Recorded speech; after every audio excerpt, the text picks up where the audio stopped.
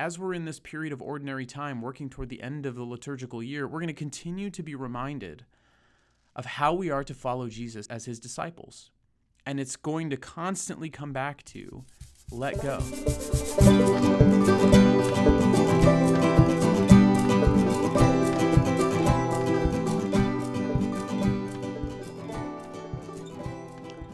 I heard this story the other day that Charles Dickens, the author, he used to always walk into bars and he would order a martini. And the bartenders at all these different bars, they used to always ask, olive or twist?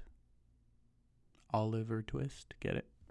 I think that one was clever. I didn't come up with it, but I thought it was clever. Welcome to episode 125. So great to be with all of you. If you are just listening for the first time or you have not yet done so, please rate and review this podcast. It helps other people find it. Leave a comment. You can go to our website, mannafoodforthought.com. You can see all of our content there, communicate with us, and be directed to social media. And while you're there, share this podcast. You can tag us, find all of our content on Instagram at mannafoodforthought or on Twitter at mannaf4t. And the highest compliment you can pay us is sharing this with your family and friends. And while you're on the website, you can click the Patreon tab and become a financial sponsor or donor for as little as $1 a month. And you become a patron, and patrons get perks. And so I'm so grateful for all of you, for listening, for patrons, for this time with you. Let's get into joy, junk, and Jesus. So my joy, it's been a lot of joy this past week, but mainly it was being able to see Jenna, my best friend, and their family. And we had about 3 weeks where we didn't get to see each other because we were all battling different illnesses and things like that. And I don't know if I mentioned on this podcast, and I'm pretty sure I can because cat's out of the bag almost here, but Jenna is pregnant with baby number 3. She's due mid-September, so in literally 2 or 3 weeks. So I'm sure she has no problem with you knowing because it's very apparent that she's about to have a baby. But she's doing great, looking great. Everyone's healthy, and so it's really great to spend time with them. And I hope that continues when baby comes and we get to support them. And it's really great to have them just in our lives every week. So also, so be praying for her and also be praying for my dad who turned 70 this week. And him and my mom are going to be coming out and visiting us this weekend, probably as you're listening to this podcast. And so excited for that to happen. So lots of family or family joy going on. Junk. This last weekend was just a new level of exhausting. It was crazy. Friday night, we had this big parish thank you dinner called Hot August Night. A few hundred volunteers here to thank them, a big dinner, dancing, all this stuff. Saturday was a training for Life Teen that I spoke at locally in Whittier, so about 45 minutes away.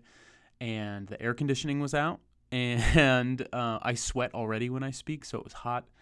And then I came home, napped, ate dinner, and then went to the Laguna Niguel Festival to work our church booth, community booth for that. So that was a crazy busy day. And Sunday we had RCIA. Sunday night, a young man who I know, who he arranged for a conversation with me and some of his Protestant friends to talk about salvation, and that went for 4 hours. And it was so fruitful and so good. And that really is my Jesus moment. But all of that led to me being very tired. And so, but my Jesus moment was that conversation, and really just the openness that was there, and also just I just love the ability to be able to talk nerdy theology with people who know their stuff, and really just just help us help each other understand God and the Bible and different teachings and differences between denominations better, because it helps us see, I believe, that we have so much in common. I wouldn't say that we have more in common than we don't, because, Catholicism is very historically and biblically distinct.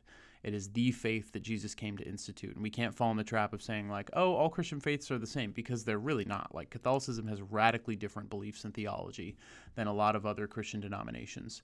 But it was really fruitful, I think, to have that conversation. And so we'll see what comes of it. Today in this podcast, I wanted to talk about, I do this weekly Bible study, which maybe you listen to here on this podcast, and thank you if you do, or if you come in person, that's even better, or watch on YouTube, by the way. But these past several weeks, there's been this common theme, and it just keeps shouting at me and shouting at me and shouting at me, and I think it's really for all of us, because this is the church in her infinite wisdom, came up with the lectionary, these readings that we hear every single Sunday. And I was looking back through the past several weeks. And so, We had Easter and Pentecost, and then there was the Feast of the Holy Trinity and the Feast of Corpus Christi, the body and blood of Jesus, and then we're back in like ordinary time. And I believe that was the 13th Sunday of ordinary time. And this coming Sunday is the 23rd Sunday of ordinary time. So you have 11 weeks there. And I was looking back through all of these passages because I remember hearing this common theme. And I want to read these to you, and I'll tell you what the theme is so you can really be listening intentionally. But it's just this idea of letting go and letting God, like to use the cliche phrase, let go and let God. Letting go, having this attitude of detachment from our plans, our ideas, the way we think things should be, the way we're trying to tell God to intervene or to act in our life, letting go of control, and really allowing God to be first in our life, really committing to Him wholeheartedly. And this really rose to the surface because of that 4-hour conversation I had about these young men about salvation. And when you believe in faith alone, sola fide, in the Protestant world, what is emphasized is even more so, which is something we agree with as Catholics, even more so how important it is what Jesus did for us on the cross. And we don't emphasize that enough as Catholics when we talk about faith and works. Works don't earn us heaven or earn us salvation or make us any better than anyone else. They really just are the response to the gift of faith that is expected and that we're going to be judged according to, as I was talking about in the last episode. But this emphasis is like, Jesus did this for us. Like, we were so unworthy of this. Like, we are in rags, Scripture says, because of our sin. Like, completely destitute, in despair, completely devoid of grace and goodness without God. Like, God allows all of that to happen in our life. It's a free gift from Him. And so He should be first in our life. Like, if anything else is taking that position, like, it's just silly. It's like if I'm married to my wife and I'm just like, yeah, I love you, but I also just like really love this keychain. Or I just really love this mannequin that I bought at Ross that I think, understands me a little bit better than you. It's just like, it's psychotic. Like to like, no, like that's my spouse. Like, and I think we really can fall into this trap of forgetting like, no, that's my God. He gives me everything. He's blessed me in every way abundantly with goodness, even though I don't deserve it and I'm not worthy of it. And so all of these readings, these Gospels, I want to read you a line or two from each one and just remind you of like, as we're in this period of ordinary time working toward the end of the liturgical year, we're going to continue to be reminded of how we are to follow Jesus as His disciples. And it's going to constantly come back to let go, take up your cross, be out of control, detach yourself from earthly possessions and goods and plans and ideas. Allow yourself to be fully immersed in what God wants for you and to follow, to submit, to obey, to respond to Him and seek His will above our own. So that very first Sunday of ordinary time, not first, but the first one after Easter, the 13th Sunday, we started in Luke chapter 9. This is Luke 9:62. Jesus says, "No one who sets a hand to the plow and looks to what is left behind is fit for the kingdom of God." Reminding us to let go. The next week, from Luke 10, "Go on your way. Behold, I am sending you like lambs among wolves. Carry no money bag, no sack, no sandals, and greet no one along the way. Have nothing that you're attached to." Continues later in chapter 10 and verse 25. "There was a scholar of the law," this was the next Sunday, "who stood up and tested him and said, 'Teacher, what must I do to inherit eternal life?' Jesus said to him, 'What is written in the law? How do you read it?' He said in reply, 'You shall love the Lord your God with all your heart, with all your being, with all your strength, and with all your mind, and your neighbor as yourself.' Jesus replied to him, 'You have answered correctly. Do this, and you will live.'" Complete devotion to God. The next week, verse 41 of chapter 10, Mary and Martha. "The Lord said to her in reply, 'Martha, Martha, you are anxious and worried about many things. There is need of only one thing. Mary has chosen the better part, and it will not be taken from her.'" The next week, the 17th Sunday in ordinary time, Luke 11 and verse 13, "If you then who are wicked know how to give good gifts to your children, how much more will the Father in heaven give the Holy Spirit to those who ask Him?" Do we trust that we can let go of our ideas and our control and let God give us what He wants to give us, to bless us? The next week, in Luke 12, starting in verse 20, "But God said to him, 'You fool, this night your life will be demanded of you, and the things you have prepared, to whom will they belong?' Thus will it be for the one who stores up treasure for himself but is not rich in what matters to God.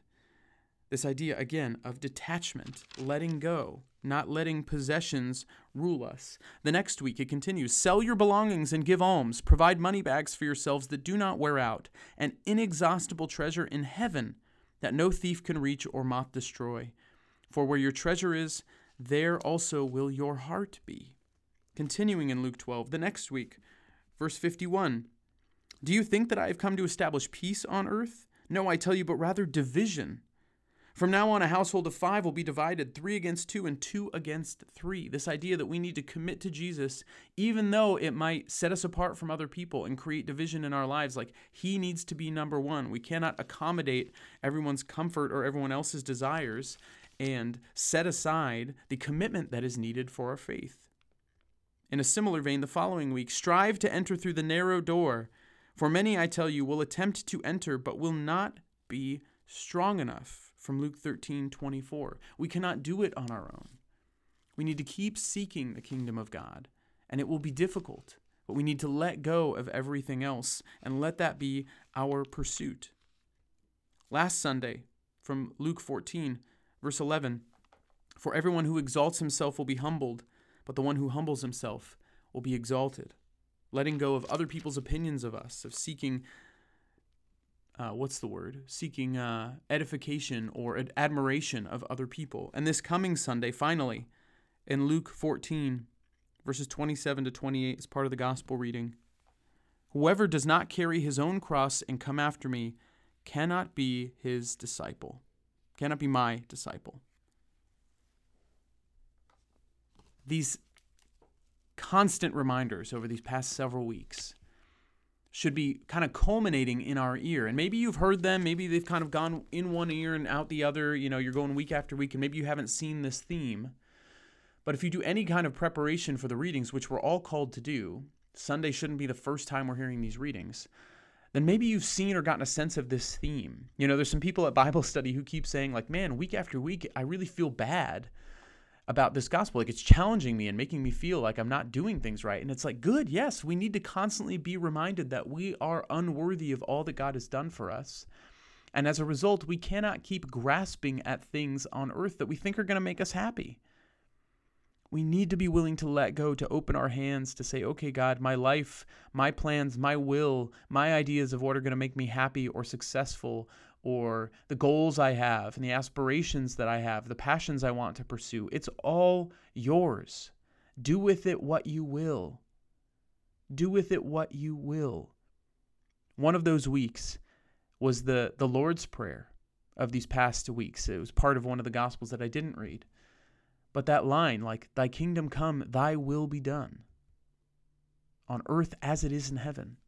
Like, Lord, let us be on earth so completely trusting in you and unified with you in your love. Let it be like it is in heaven, where everything is perfect and everyone is completely detached from the world and totally satisfied in you and in you alone. Let that be how it is for me now.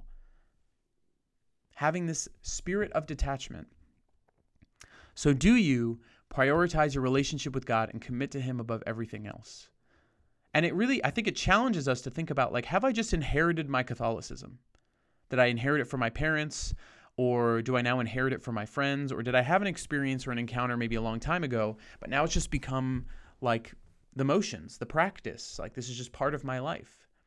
Do I recognize, like, this is a relationship, a response to a free gift of faith that is demanding total commitment of my entire self, mind, body, and soul, with all your heart, with all your soul, with all your strength, with all your mind, loving the Lord with all of it, giving it all to him completely.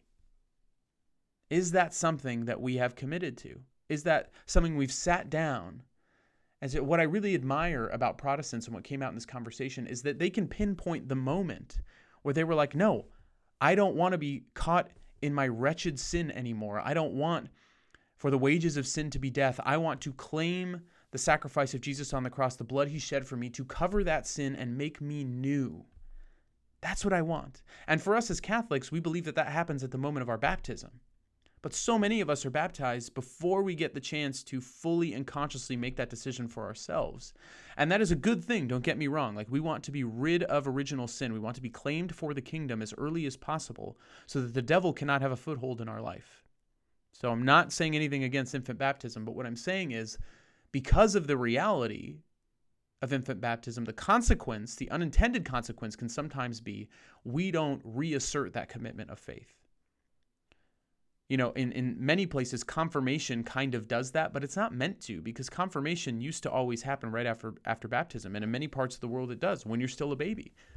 Like, we have to have that moment and a series of moments throughout the course of our life, constantly, daily, giving our lives over to the Lord in response to that free gift of salvation, to respond in faith.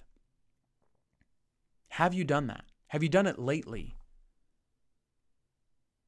Or are you, like I have been at times, anxiously obsessed with all the things that are under my control or trying to get problems under my control and focused on these very finite, temporary, deadline or task-oriented things that I think need to get done and are the end-all, be-all, when in reality they're not? You know? I was listening to like a podcast, I think it was on the Art of Manliness podcast, and there was a guy talking about like, we turn so many things into a thing that don't need to be a thing. And what he meant was like we get anxious and worried about stuff. And he was like, sometimes I've had so many unread emails in my inbox, this guy did, that sometimes you just need to do like a reset. And so what he said is just like delete all of your emails and then just send a massive email out to all of your contacts and said, hey, I just did an email reset. And so I deleted all the emails in my inbox that I haven't been able to get to because they were so massive I couldn't sift through them. So if you've been waiting on something from me, please just resend it and let me know. And he says most of the time, nobody replies to that email. He's just able to free himself and start from square one. And the things that were really important, people have no problem just resending it. Like, oh, I get it. Yeah, okay, finally he can get back to what I need. That's great. And I think sometimes we need to have that mentality to life. Like, we hold too many things up and we build them into these big, tall mountains of like, I have to overcome this or I have to address this. And if I don't, like, everything's going to fall apart. I'm going to lose my job, blah, blah, blah. And it's like, really, most things are not a thing.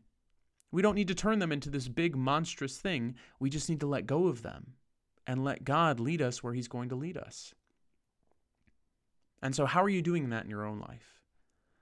And I think the real trap that the devil wants us to fall into is to turn our faith into a thing, meaning that we worry and we become scrupulous about our faith, about how we practice it, about did I pray enough today? Did I do all the right things? Did I go through the motions correctly? Like, am I being as holy as I can possibly be? And get really hung up on that and worry and be anxious about it. We have to approach God as a father. And so think about little kids. Little kids don't sit around worrying like, am I being a good kid? Like, am I being a good kid? Am I doing the things that a kid is supposed to do? Did I play today? Oh no, I didn't play today. Oh my gosh. Am I going to fail at being a kid? Like, no, they don't care. They just play or not. Like, it's just whatever they want to do. And they trust and rely on the fact that their parents are going to take care of them, that their parents are going to provide. You know, they're not outside and like, okay, we don't know if we're going to eat today, so we need to go forage for food. It's like, no, they know at breakfast time, at lunchtime, at dinner time. You know, I'm talking most kids. I know there's poverty in the world. I know that there are families that are, you know, abuse is part of that, and neglect, and that those are awful realities that we need to address and be part of. But I'm just using this as a general analogy. Those kids, my kids, who have the benefit of being able to be part of a stable family, or at least one that provides for them and loves them, they know food's going to be there. They don't question it. The question is like, you know, is it here yet? Or what is it? You know, like, so, you know, they have their preferences, you know, but they don't question like, are we eating today? My kids have never asked me that. Are we going to eat today? Like, of course. You know, or am I going to be a kid today? Yeah, you're going to be a kid today. But we get hung up on that. And we're the only creature that does. You know, a deer is not worrying like about like, you know, how do I become a better deer?